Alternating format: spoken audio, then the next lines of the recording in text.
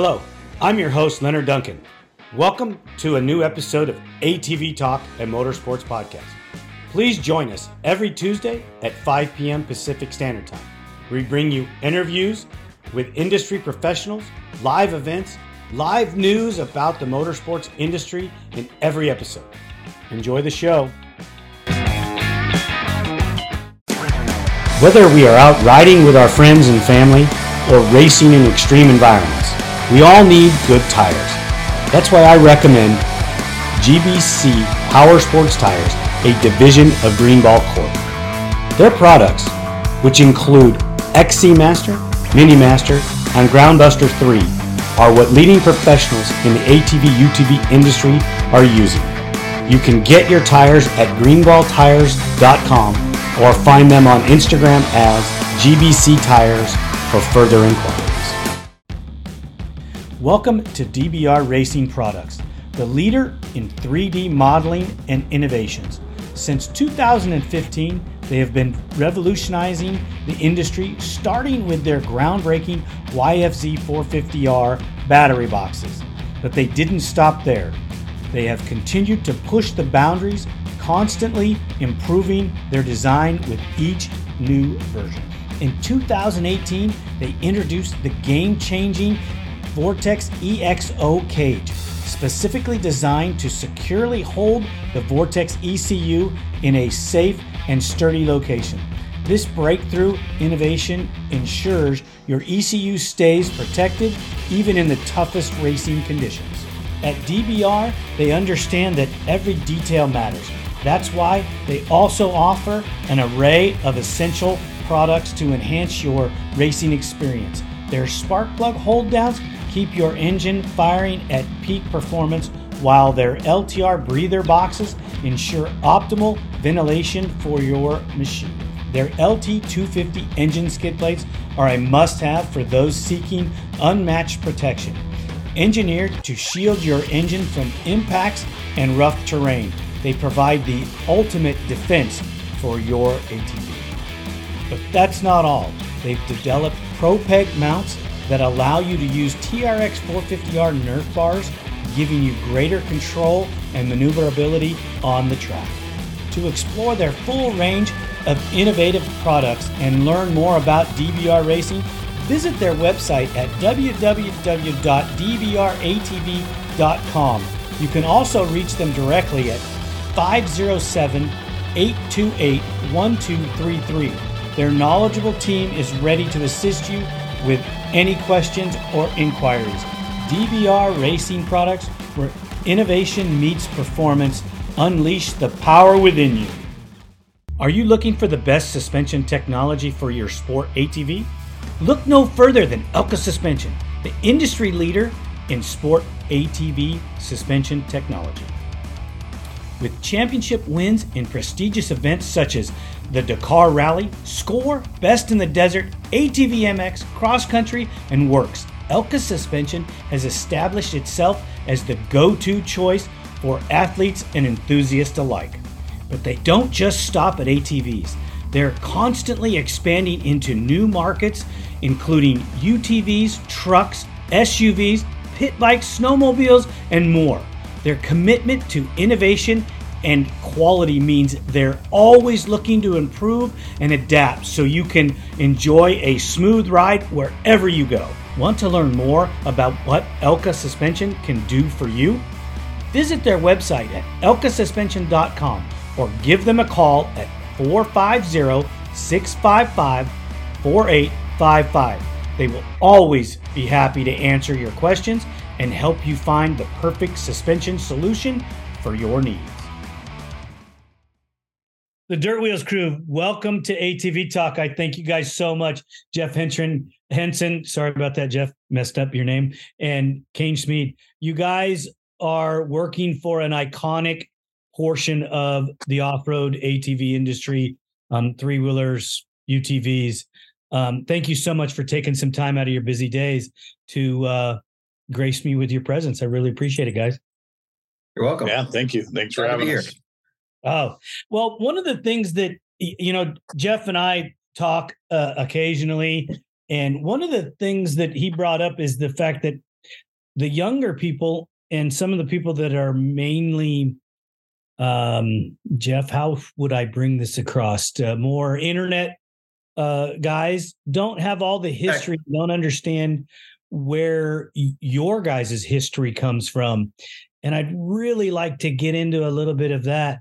How long Dirt Wheels has been around, and where do you guys get some of your stories and find ways to get the content that you guys put out?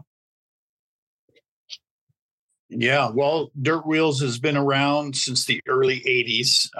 It's actually a really cool time right now because not only are we covering the brand new quads, the brand new side-by-sides that are kind of taking over, we've really ramped up covering three-wheelers and covering we bring back old articles that we have in our archives. But just like always, people come to us and they want us to feature their builds or their rides or things like that. So we really get a lot of content from the readers. Is that always been that way? It's always been that way. Yeah. I mean, a good portion of our content, the ideas will come from a reader, or it's a submitted article from a reader, or photos, of a reader's machine. If the photos aren't good, but the bike is really good, then we'll go meet up with them and shoot them. If we don't necessarily test it, but if we're going to throw a leg over it, we'll take the photos and print them in the magazine. That's pretty awesome stuff. I know that with the onset of the internet, the paper magazine has suffered. But when I talk to everybody in my little circle, they love the magazines. Are the subscriptions going up, or are they going down, or are they staying level? The subscriptions are level. They've gone up and down in the past. Right now, we did just get rid of one title, our UTV Action magazine. So it's combined with Dirt Wheels. So we have a steady subscription base of about 50,000 subscribers. So 50,000 people getting it in their mailbox and every month. Is there an active process of how you, because, okay, I know I'm a little bitty spec media company that specializes in a certain thing, and Dirt Wheels is a huge portion of my life in what I do in my other business, and how we get out more people to, how do we get more people that we can reach out to with Dirt Wheels? How do we do this? Jeff, let's hear you.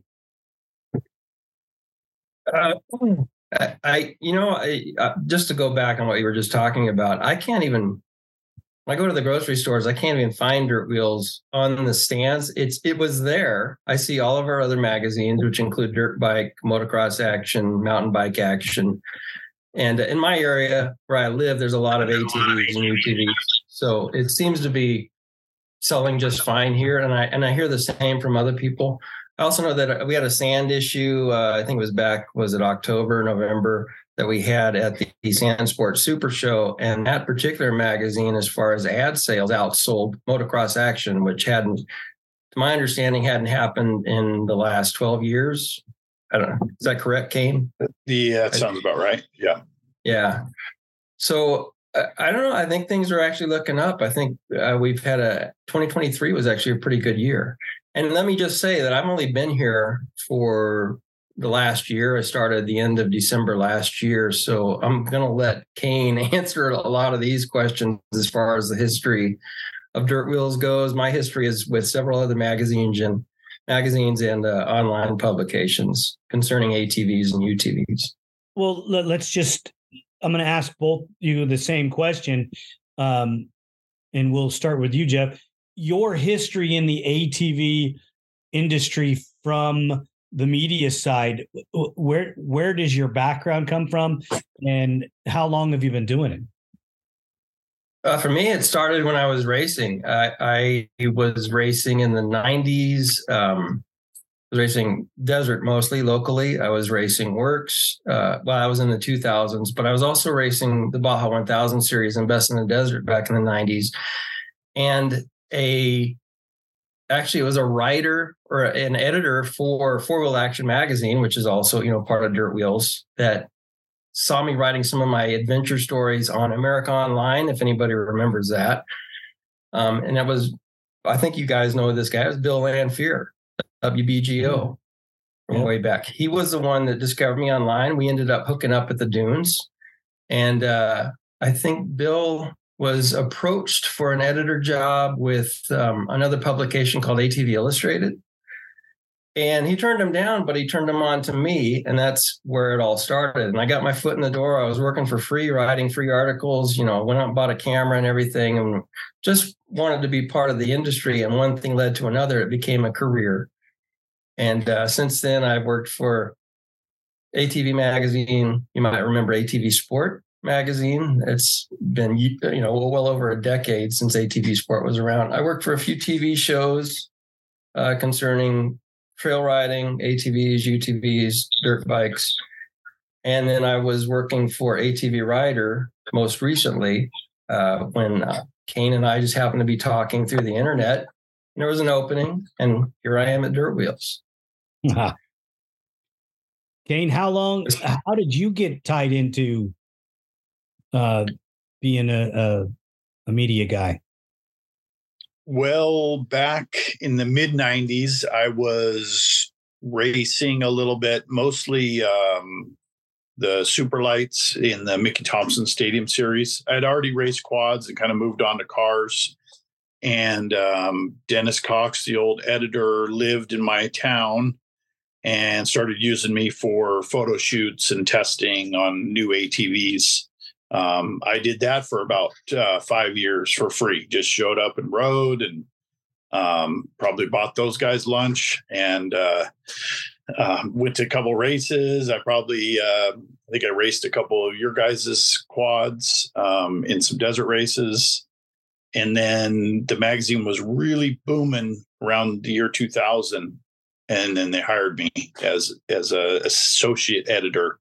So then I started actually testing products and writing small reports on like new products and, a handlebar or a tire or there was a lot of like filter lids and exhaust pipes. I did a lot of exhaust shootouts and things like that when I first started. It's funny you ask, because it's the job that Jeff and I are both seeking associate editors right now to come on board, because we are growing a little bit from what we were a couple of years ago, and we could use some assistant editors. One in my hometown of Boise, Idaho, and one in the Phoenix area. So we're actively searching for those kind of young and hungry people that want to be involved in the ATV, UTV media world. That's awesome that it's growing like that. Do you guys feel that ATVs in a whole are still a very active sport? Definitely. I mean, they're definitely, if you go to any riding area, they're still out there. There's tons of, you go to Glamis, there's tons of Banshees and 250Rs. We just did an article on a 250R takeover that happened in the Oregon dunes a few months back, and that thing was crowded. I went to Dune Fest over the summer, and that event was, there was a ton of ATVs out there. So yeah, ATVs are still a big part of it. Do you see 4 strokes and 2 strokes, or have the vintage machines started taking back over? It's not, wouldn't say any one is bigger than the other. You see everything, and you always shake your head. You go, wow, there's a guy still riding a 230, or there's a guy riding, a Banshee that is bone stock. And you're like, how did that last that long bone stock? but yeah, you see everything. All right, that's so cool. Has the UTV industry affected your ATV enthusiast that much? I don't know. It sounds like it has. I mean, they're the diehard ATV guys or ATC guys. They gripe about the UTVs, but who knows? I mean, some people do say the trails are getting rougher because of the high horsepower vehicles and things like that. And I see it where I ride. I avoid the busy places where the high horsepower UTVs are, unless I need to test something that I want to test like those people ride. But I search out the smoother areas and, but maybe in the Midwest where you can only go to one riding park that's within 100 miles of your place, that's all you have to do. So they can complain about, UTVs tearing up their trails. Well, I've been hearing a lot lately talking to some of the major manufacturers that in some markets around the country, UTV sales are starting to taper off and trending downward. And machines such as the Can-Am 500 and 700, the Outlanders, which were new last year, those machines are doing very well in sales because they're at a very affordable price, decent power, good suspension setup. I kind of am optimistic that there's a trend where they're going to be bringing back some of those lower cost machines, so more people in the lower middle class, people like us, can actually afford some of these things. So it'll be interesting to see what the next couple of years do. Hopefully, there's a sport quad in there somewhere. Yeah, I'm almost done giving up. Other than some of the stuff that you see coming out of China, I don't see a Japanese manufacturer bringing a sport quad back anytime soon. You guys have a better feel for it and a better touch than I do. But any of for a while there, I was hearing rumblings of a 450, rumblings, and then it went dark. Yeah. So I don't. I'm kind of like you too. I've given up on trying and even bringing it up. Will it happen? I don't know, but I'm actually kind of just become more content with having the YFZ 450 and the Raptor if you want something brand new. But like you and I spoke, a week or so ago, everything is out there for the 250R and some of these other vintage machines that you can rebuild. I think it's very rewarding to build your own machine, bring one of those back to life, update it with modern technology like new suspension, guys like you that can rebuild the engines. In fact, I know Cain and I both have our own 250R builds in the works right now. And I'm just as happy on that old 87 250R as I ever was on anything new. So there are sport quads out there. There's answers out there. As far as the racing community goes, I guess maybe they're going to have to change some of the production rules. Maybe we can bring some of that old stuff back in. I think the crowds would show up to see the old vintage machines at the track. So, have you guys seen the announcement from Briarcliff? Oh, about the MX race of the Legends. Yep, the Legends MX race. Yeah, invite only. Yep. I didn't get an invite, so I don't know. But no, I did see that. That's pretty cool. Hopefully it's well attended. Yeah, we're quietly trying to work something out for one of our guys, and see if we can make it happen and get him a machine. I don't know if it'd be 4-stroke or 2-stroke. We haven't crossed that exact bridge yet, but we're still trying to put the pieces together. I think that Jeremy Osborne is a bright light in race promotion in our industry, and I really appreciate everything that he does there at Briarcliff. Yeah, anything that just brings something new to the series, because it really is a shame that Rip It Up Films is kind of the only one really paying attention to ATV motocross at the moment. I know when I was younger and liked to race and ride tracks. I went to a lot of races just because I wanted to, but life happens, and we don't have a young guy on staff that wants to go do that stuff, or else we would cover more in the magazine also. Yeah, it's very difficult for myself. I mean, I used to travel to all of the West Coast stuff, and I came from back east as well, traveling back there, but it's very difficult to do the amount of work that we do in my other job and then roll into what we do here in ATV Talk, and then to find the time to travel. I mean, the recent story we dropped on YouTube, and I call it a story, you guys call it a video. It's a video story on three-wheelers. That actually was 7 months later than it was supposed to be, due to life. Yeah. Yeah. And that being said, one of the comments that I heard about was that, where do you guys come off writing some of the stories you have with your lack of experience?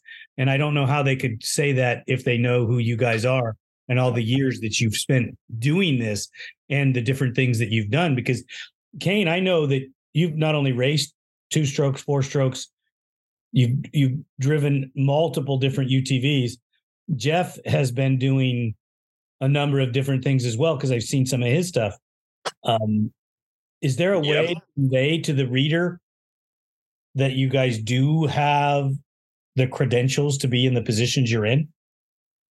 Well, sure. I mean, a journalist covers a sport. I mean, it doesn't mean, like you think about Formula One. Formula One drivers aren't covering the sport. There are guys covering the sport that have never been in a Formula One car.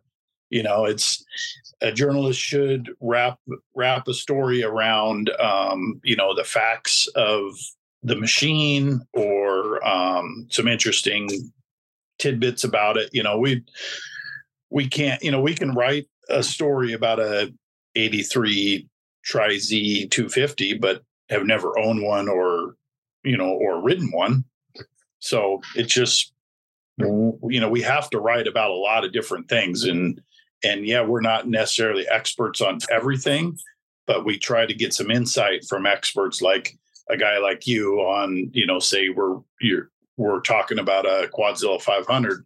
We could get some quotes from you about, how many, like the problems engines have or something like that, or talk to a guy that raced them a little bit. So, we write about everything and do the best we can. Can't say we're perfect on it, but we definitely have been doing a darn good job for decades.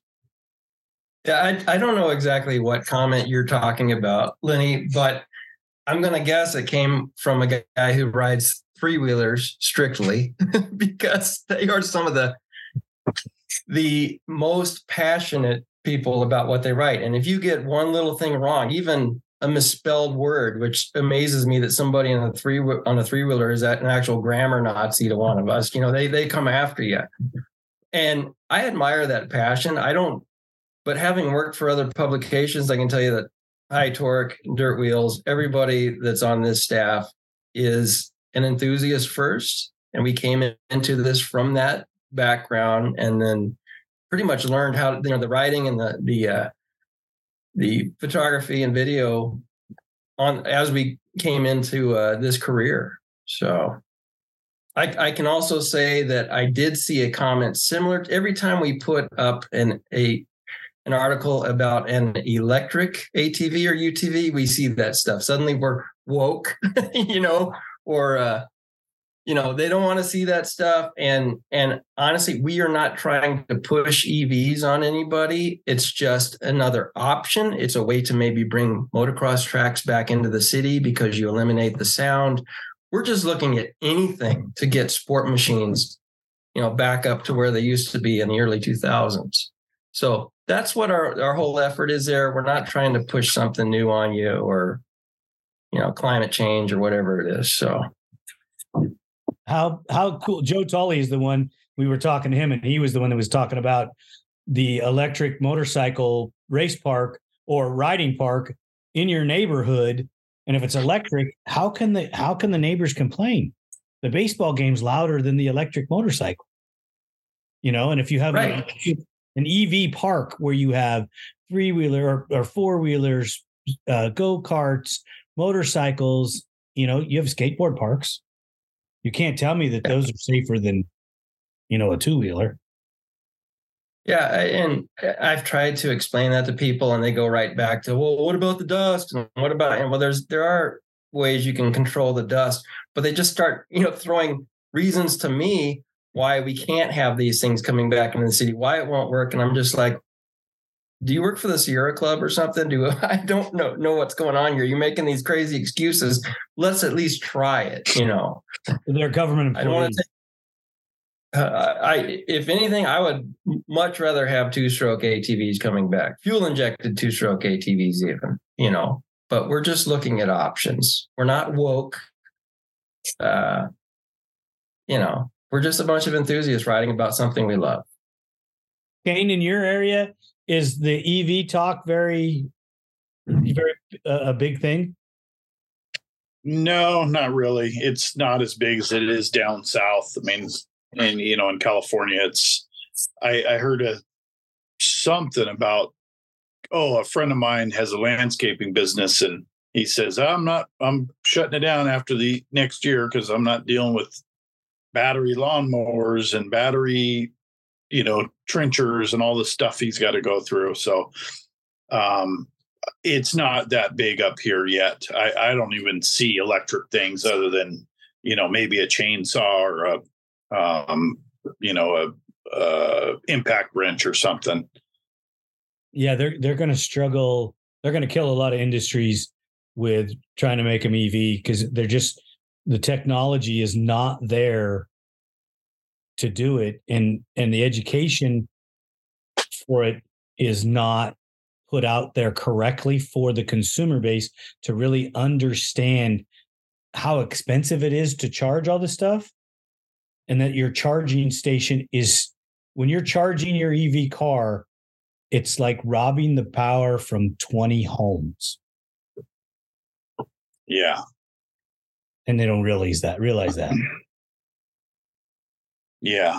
But, an electric ATV or even dirt bike, there's a place for it. I don't think it'll take over, or it doesn't need to take over, but there is a place for them, like you said, in the cities or sound sensitive areas. It would be great. I mean, I'd love to go ride up in the forest, even on some 50-inch quad trails in total silence, just to see what kind of animals are out there. Or, just it wouldn't deter me a bit.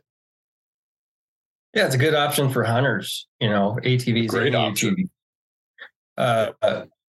For us on the sports side, the only reason we bring it up is just for that reason. Plus the insane amount of torque you get out of, the electric motors and horsepower. That Stark-Varg dirt bike makes upwards of 80 horsepower. Yeah, the range isn't there, but for motocross, it's decent.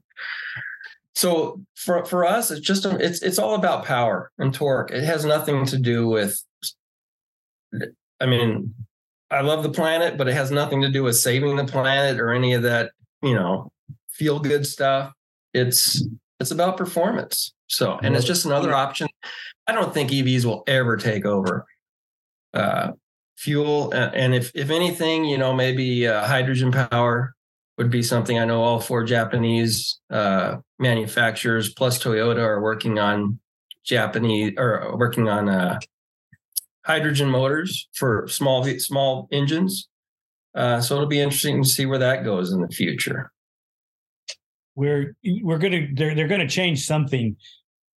I don't think it's because they need to. I think it's because it's been ingrained in the world now that there's this climate issue caused by fossil fuels, and that's not at all the truth.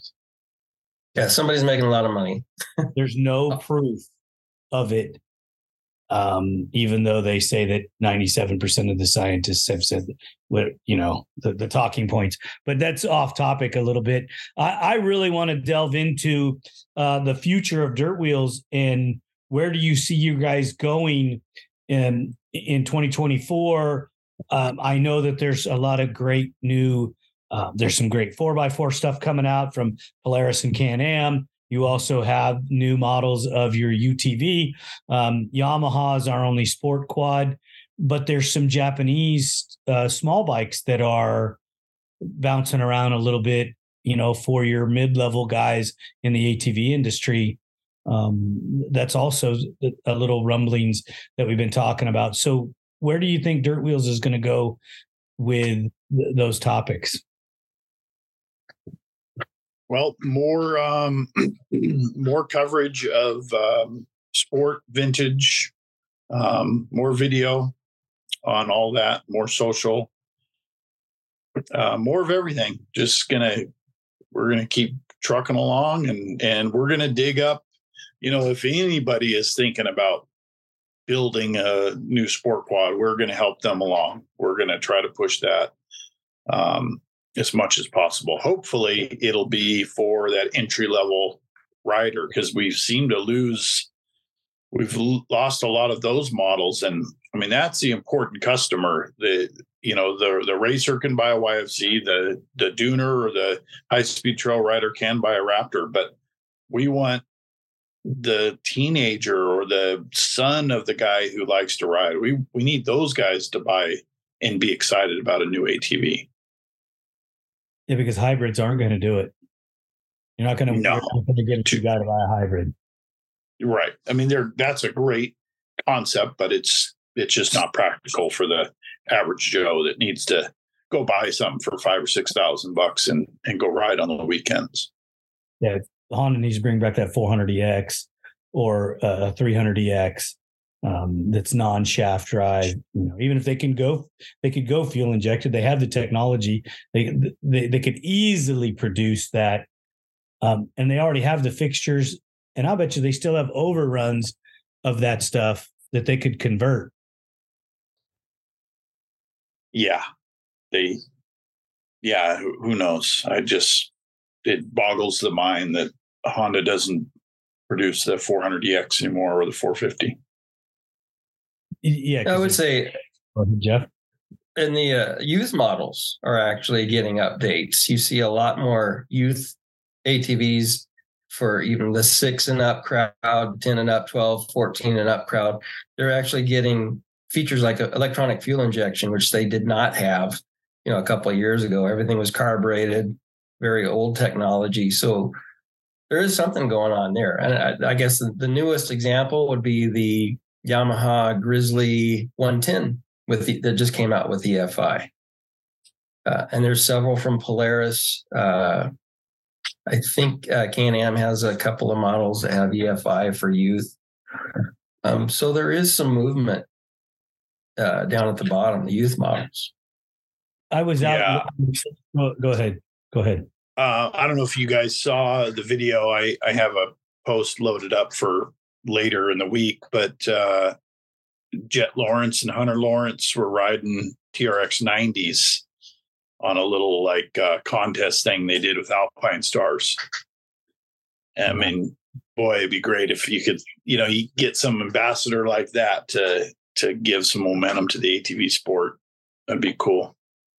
Oh, those TRX 90s are the best pit bikes ever, man. Everybody loves them. They displaced the LT80. Right. Yep. Yeah. I know some people that would argue with you on that. So. That's okay. Everybody's not there. It's just like the ATC 70 crowd, man. Those guys are fanatics. Yeah. I mean, it just to the extreme nutball fanatics. And I love what they do, but man, it's not the end all be all, guys. It's really not. Yeah. Well, and those, the clean ATC 70 costs more than a TRX 90, brand new. Right. I mean, I have 4 LT80s in my shop for my grandkids. And by the time I get them done, my grandkids are going to be too big to ride them. Yeah. I just keep collecting jobs, and I'm just shaking my head going, I don't know what I'm going to do, because I still have to do all the work that's out there, unreal. It's anybody that tells you that ATVs are dead, they're sorely mistaken. My side job, the company that owns ATV Talk, which is my company, not my brother's. I have enough work for the year already in 2024, and I'm not taking jobs of my own. My brother is filling the spots where I would find my own customers. Mm-hmm. So, yeah, I get talking to you guys and some of the other performance builders that are still very busy with vintage stuff. I wrote an article. It was in one of our recent issues about Lone Star Racing, and them producing bearing carriers and suspension parts, frames. They can't keep up with demand on that vintage stuff. And even the week that I was there, they sold 3 Banshee frames, Lone Star Banshee frames. So, when I was there also, I mean, there was just racks of bearing carriers, 250R axles, Banshee parts everywhere. They were punching this stuff out while I was there. And as I was doing the tour with them, I said, yeah, we can't keep up with this stuff. Everything you see here is already spoken for. We're just trying to get this stuff out. So sport ATVs are very much still in demand, especially that vintage stuff. And I'm kind of content seeing that happen. I love those old machines. Let's keep them alive. And I think the aftermarket, like you guys, are doing a very good job of making that happen. I would like to say we are, but we are working 7 days a week. And I don't know what happened with you guys during the sickness time, but we were busy. We went riding. Yeah, we were busy. Yeah. Before that happened, we were busy. And we haven't slowed down technically, work-wise. Phone sales are always up and down, but just the sheer amount of people sending complete builds or engines, it's off the charts. We've been doing this almost 50 years, and I know I'm not trying to make it to talk about that kind of stuff, but we've never been busier. That's great. Well, that's hopefully great. Those articles in Dirt Wheels and your advertising has helped that. Go ahead, Jeff. I was going to say, I just finished up an article today of one of your builds, actually. Nice. For Jason Blunt, who you personally had a hand in on that machine. I heard you put a lot of extra work in on that one, and I built that machine. I built that machine complete. It was so I'll just tell the story. It was mine. That was going to be my bike. Jeff, you and I spoke that we were going to go out and race works again, and had all visions of grandeur, right? And Mr. Blunt had called me on the phone and had bought some parts for another machine that he has. And he was asking about building a machine for his son. And then the conversation went from building a machine for his son to building a machine for himself. And he asked me what I rode. I go, well, I ride whatever's available, because usually what I'm building for myself never ends up being mine. And I explained to him what I was building, told him all the concept by it. And he goes, so what bank do I send my deposit to? So Mr. Blunt purchased the machine from me before he even seen a picture of it or the color concept. And he goes, I don't care. He says, what you've described to me is what I want. And what you have in the magazine there is what it all, that was my vision all along. It has a roll swing arm, which is almost unheard of today. Very rare. Yeah. From the TRX 450R. Yeah, that's a big part of the article that we do mention, that how rare those are. Yeah, there's some pieces on there that the oil cooler setup that we sell for the 450R is on there, the dual fan radiator, that anybody can build some of this stuff, but it's just some of the little things that I did for myself. These were all things that I put on all the race bikes. It's got a digital temp gauge on it with an hour meter, so that you're always being able to monitor everything, how it's all working. I was really satisfied. That's that was one of the machines that you hang your hat on that you'll remember for forever. That's one of those builds that it was really cool talking to Jason too, because I know he has a Raptor. I talked to him today actually to finish up the story, just getting his impressions of it. He had a side-by-side also. He bought it because he thought he was getting older and that's where he needed to be, and decided he was too young for that, and came back to that, bought this machine. He got the Raptor and it was okay for him, but he wanted a 450. And then he was telling me that there in Louisiana, where he's from, he has a pretty good sized property, and he cut out a 3-mile motocross track for himself, which I think is where he's going to be doing a lot of the riding for this.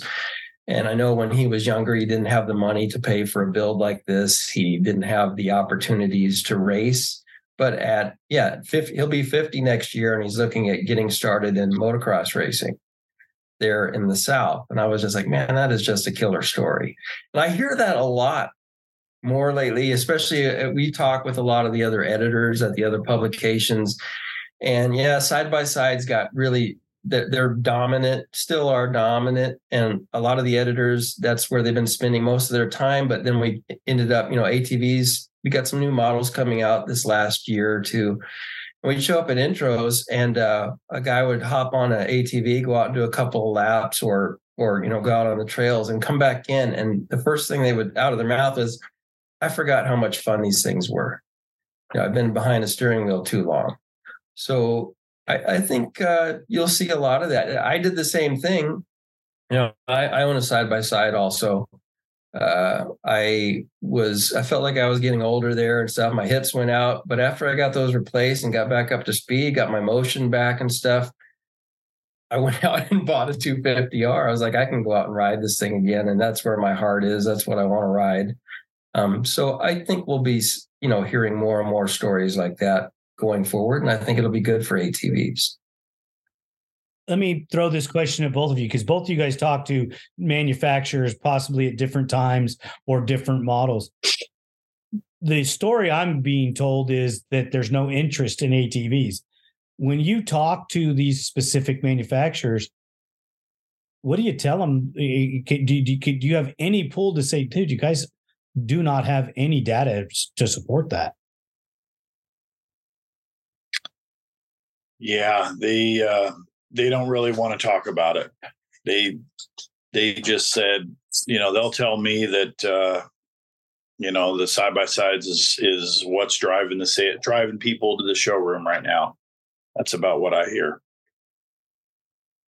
Man, I heard from one of the Japanese manufacturers told me that if a new sport quad comes back, it will cost it's going to be around $13,000 for that machine. And they don't think people are going to want to pay for that. And my answer to that is, well, who would have thought people would want to pay $50,000 for, some of the newer side-by-sides that are coming out? Apparently there's a market for that. I think, for me personally, even back in the 90s, in 2000s, when we were still racing before 2004, when we were all racing 250Rs, we were putting $15,000 into our race machines back then, so I don't believe it. I'm just going to wait and see. I think eventually something might happen. It's $11,000 for a new 700 Raptor right now. Right. Or a YFZ, same way. It's under $11,000. Does anybody know what a new 450 dirt bike costs? Anywhere 10 to 15,000. Yeah. So they're full of shit. Well, what they are? No, they're not really. I mean, because the Yamaha Raptor and the YFZ. What I was saying is, what I meant is, sorry to interrupt, Jeff. is that they're full of it because they're saying that nobody would pay 13 if you're paying 11 for something that I'm buying it because it's the only one, not because it's what I want. Right. So and I don't want to take anything away from Yamaha. I'd love to own a new YFZ 450R, and I may, along with my 250R here in the future. But I think the price difference where they're saying it's going to cost $13,000, you just got to keep in mind that the YFZ and the 450 or the YFZ and the Raptor have been around continuously, whereas to develop a new machine at this point, with inflation, it costs so much more. The government wants its cut, so they're going to have to pay for that some way. And so, a new 450, according to this one manufacturer that I talked to, they said it would cost $13,000. And then the second part of what he told me that kind of surprised me was that if you can go out and find 1,000 of your friends that would pay that much, then we'll talk. I was like, that's all you want is 1,000 people to pay 13 grand for a new 450, fuel injection, whatever is updated. I don't see that being difficult. Where do we go to place our orders? Yeah, exactly. Let's start a petition. Yeah, where would you like me to put my name on that list? Yeah. Because I don't have the money, but I will buy one just because. Yeah. I mean, I'd even buy a freaking orange one. If a fuel injected Honda 450 wide quad came out, I would buy one right now. Yeah. Yeah. Just to have something new out there. I would buy one just because I'm going to want to develop parts for it, A, but B, that's going to help the sport so much. I mean, it's going to kill my supply of Honda parts in my garage, but, we'll get over that. I think we're all on the same page. I don't understand it. I don't know what the reasoning is for saying there's no market for it, because we all see it. We see it in the comments on our website every day, So I don't know. I don't know if they're all just, still high on, the expensive side-by-side stuff or what, but I think they're missing a big portion of the market. Joe Tully always says that they're chasing that Polaris money. I know. And there may be some truth to that. You know what? I could not justify in my heart to go buy a UTV. I've driven the Yamaha, I've driven a Polaris, I've driven a couple different Polarises. I've got to drive a Can-Am for a little bit, not enough to justify if it was a great car or not. But Lauren won't let me drive his Talon because everything I drive, I wreck. And I get that. I mean, I wouldn't let me drive it either. But they're no fun. Right. They're not as fun. They're not as fun. They are fun. Okay, yeah, they are fun, but they're not. It's not. Like I don't get out of the car with a big ear-to-ear grin. Every time I get off that ATV, I got an ear-to-ear grin.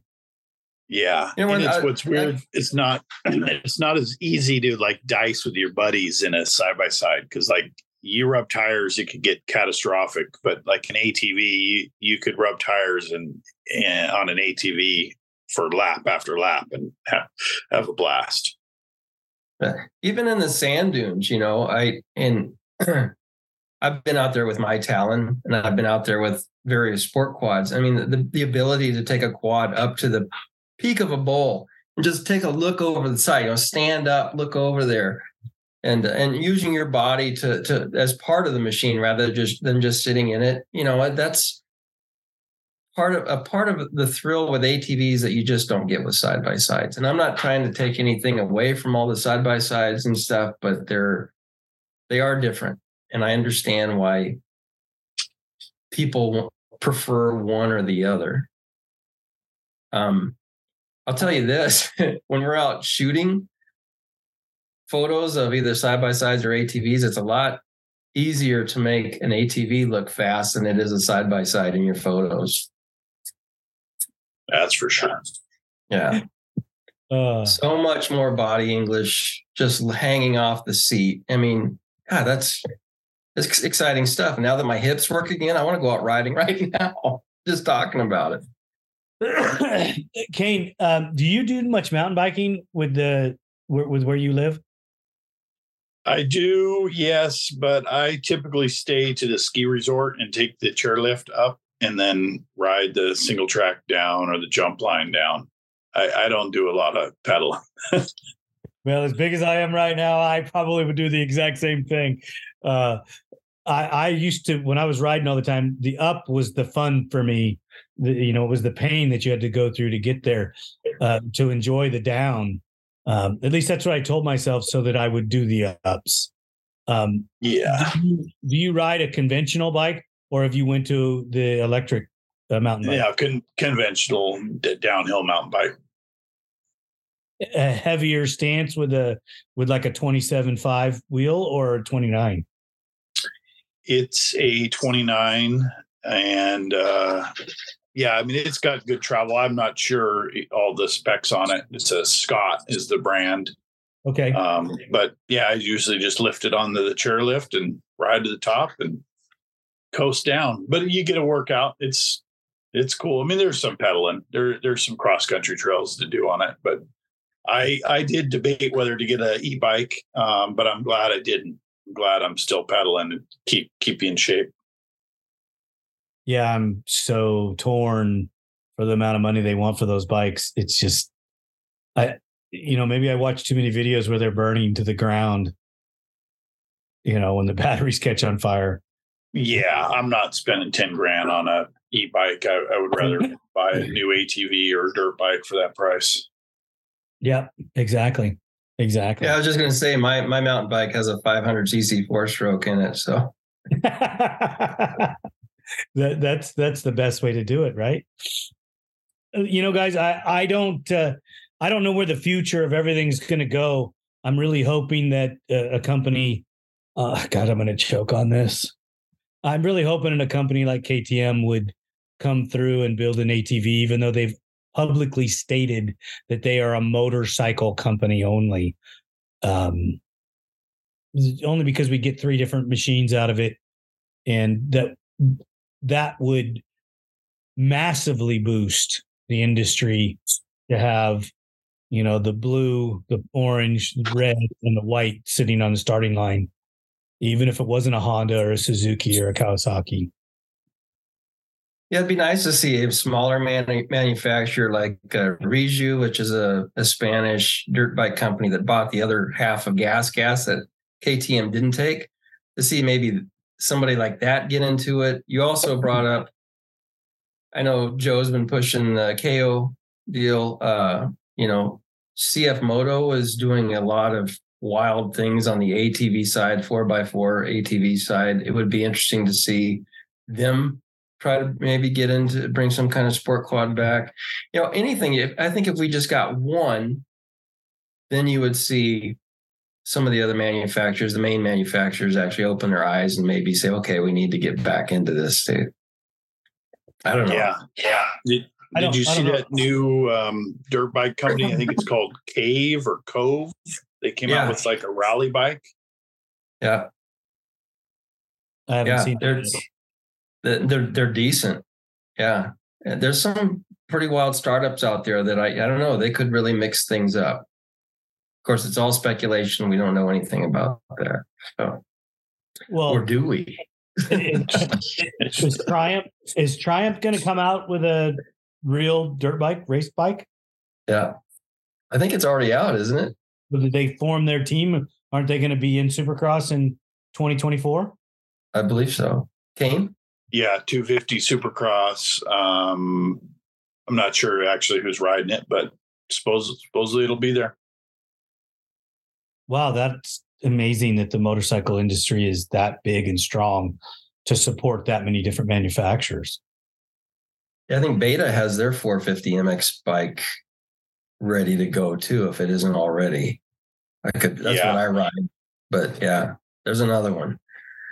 It is sickening, I think, for the fan of sport quads to when you go over and you look at all the different offerings that companies like Beta, Yamaha, KTM have. There's how many different versions of, each bike and different displacements and stuff. It's like, why can't we just get one sport quad from you guys? Yeah, just one. For sure. Just one. We'll just do one. The industry will do all the other mods to it. You don't have to. We'll take care of that. Yeah, exactly. A Suzuki, another Yamaha, Honda. That'd be great. Yeah. Molded after the Yamaha, 50 inches wide, whatever. And the rest of it we can adapt to. We always have. I think that the Raptor 700 is going to transition to your desert, the machine for the desert, as far as desert racing goes. Just because the motors are so strong, the suspension is not that far off. I don't feel. Your top speed with the thing is already better than your built 450s. Yeah. And you already have companies such as Elka and Roll building things for them, to make them awesome. The gas tank's a bit expensive when you import it, because you have to import it. Nobody in the country makes one, and they are difficult to get. The fuel, because of fuel pump. Yep, and it's the way that it adapts to the fenders changes it. There's going to be some issues with that. But, we can, again, we've always adapted and overcome all of those kind of things. So once you put the gas tank on there, put the fuel pump in it, and now you have larger volume, and you can go 50 to 60, 70 miles on the thing before you need to fill up. Minor modifications to that engine, and it is a force. The chassis itself, when you put it in full dress with a carrier axle, shock, air intake, pipe, ECU, set the bars, the stem. When you get it in all full, whether it's recreation or race dress, that is a sweet machine. Yeah, I think that'll be interesting to see. I was around when everybody was racing 250Rs. I was around when they were doing 450s, mostly Hondas. And then if it changes over to Raptors, that will be interesting. And I did race one in the Baja 2000, different era Raptor, but it was a good machine for the long distances. Yeah, I spent 2 seasons racing Best in the Desert on the 660. I loved that platform. The 700 didn't catch on as fast. I don't know why, but it didn't. But for the recreational user, it did. Yeah, they're great machines. Yeah, I prefer the 700 to the 660, and for the racer though, why hasn't it caught on more with the Baja racers, Best in the Desert, when you see them all over Dakar? Well, yeah. Well, the Honda 450 was just so good. It was hard to beat. I'm just talking today. Why don't we see more Raptors in maybe GNCC racing or development? Nobody's taken the time to develop it properly for GNCC. I think that you're going to see a change because we're limited on the machines that we can build. So you will see a change in that. You will see most likely a 700 Raptor in score next year. Yeah, in the premier class, built by a builder that has dominated that on a 450 for years. Hey, speaking of big bore sport quads, I wanted to show you something that I found. Who is that on that trophy right there? On the KFX 700. This is back 2004 Work Series when we were all racing Production A. And I knew it was you because you're not wearing any gloves. I remember that about you back when we were racing. You just would not wear riding gloves. I still don't, man. I still don't. You know what? I wore gloves. I think I wore gloves for that 3-wheeler shoot. I'd have to go back and, look and see. I think I did. You had to look professional. I don't think. when I rode up in Canada, I had to go ask the promoter if he cared if I rode with gloves. And he goes, "Oh, you won't make it 2 hours. It's too rough here to ride without gloves." I rode my whole time with no gloves. I got a 2-minute penalty in Rendezvous for no gloves. Wow. Yeah, they made me get off the bike. And I had to go take a pair of gloves and cut the insides out so they would just go over your fingertips, and then go to the guy and say, "Hey," the steward, and say, "Will this be okay?" And he just shook his head and goes, "Yeah, that's fine. I don't know why you'd ever do that, but Yeah. But I just have I've just never liked gloves, man. I don't know why. You and Ivan Stewart, no gloves. It's just like perfumes for girls, gloves are for girls. Same thing.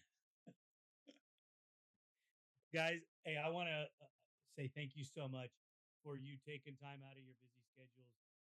I know the magazine's got you hopping, with lots of different stories. If there's anything that ATV Talk,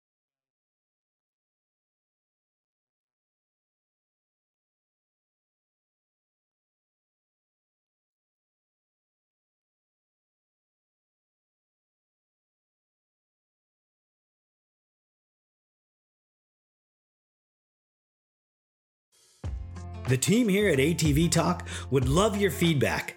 Please email us at hello@atvtalkpodcast.com. San Diego's Body Evolution and Wellness Center, with over 17 years experience. Dr. Heidi looking out after all your chiropractic needs, and Coach PJ looking out after all your fitness needs. Visit our website, www.bodyevolution.org, or call for an appointment, 619-987-8875.